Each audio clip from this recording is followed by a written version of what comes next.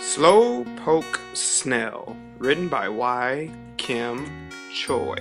This is what most of us grew up with. Children's books that made it clear that snails are A, slow, and B, cute.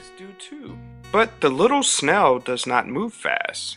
Why is a snail so slow? Snails are wicked little creatures. Lee Vile manages the nearly 1,000 rice paddies at the Erie Experimental Farm. They are a very potent enemy. The time you need to worry is early in the season when the plants are small. Snails will happily feast on very small, succulent young plants. Once the plants are a bit old and chewy, they're not interested. It's the first 2, 3, maybe 4 weeks maximum that your snails are a concern. The snail of most concern in the Philippines, and much of Southeast Asia, is the golden apple snail. It was first introduced from South America as an aquarium pet. Then, in the early 1980s, someone in the Marcos regime thought it would make an excellent protein source for malnourished farmers who were already eating a smaller native snail. Some believe it was Imelda Marcos herself who came up with the idea, but that claim may well be apocryphal. Regardless, the golden apple snail took over. It usurped the native snails, infested the majority of rice paddies nationwide, and ironically enough, the farmers never did take to it as a food source. The thing that I guess I've learned is that we should have been thinking about snails before the seedlings ever went into the ground, and maybe... They can eat rice seedlings really fast. Sarah and Jason Bebout are the only married couple in this year's Rice Survivor.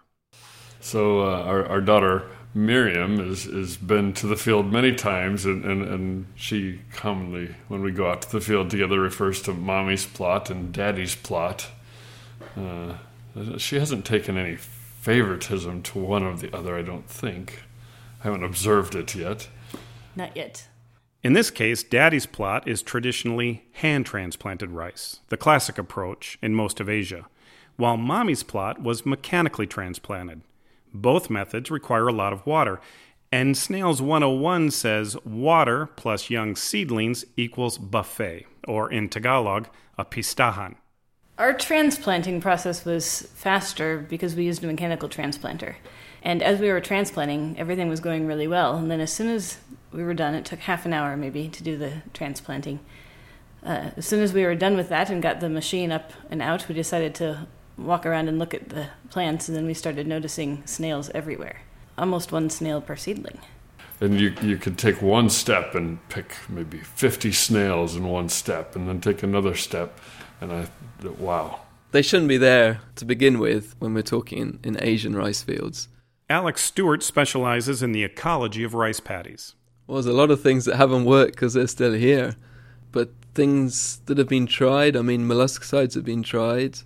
They're used still sort of extensively in the Philippines and other countries, and snails are still a problem, so they're not solving the situation. And the problem is snails are able to reproduce so quickly and adapt to conditions that are unfavourable. Other things that have been tried, the farmer traditional practices are like hand picking, using ducks to control them. Yeah, that's pretty much the main sort of control measures that I've heard about. But there's no solution. Nothing's completely eradicated snails as far as I'm aware. For the rice survivors, whose average plot size is almost exactly the size of an ice hockey rink, hand-picking of snails has proven to be the most effective means of control. But for larger farms, this is not feasible.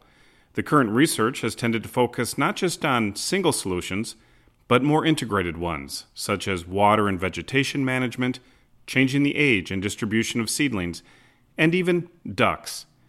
Ducks are exactly the control measure Bong Marcos implemented back in 2001 when he was governor of Ilocos Norte, and the region was losing millions of pesos a year to golden snail infestation.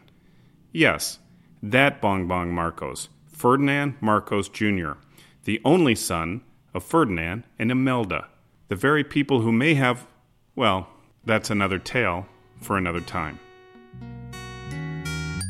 Someone told us we're as slow as snails, as far as that goes. Well, I don't know. For Erie Radio, I'm Michael Joyce. We might never ever win.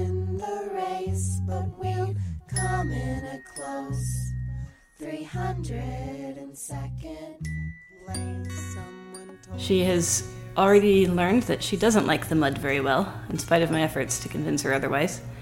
And she came up with her own way of transplanting rice seedlings so that she wouldn't have to get muddy, and that was picking up a seedling and throwing it into the field. And it works, and that's actually a technique that they use in some parts of China, seedling broadcasting. So when the next day when we were talking about getting muddy, she said, "Why? You just have to throw them into the field." We might never ever win that race.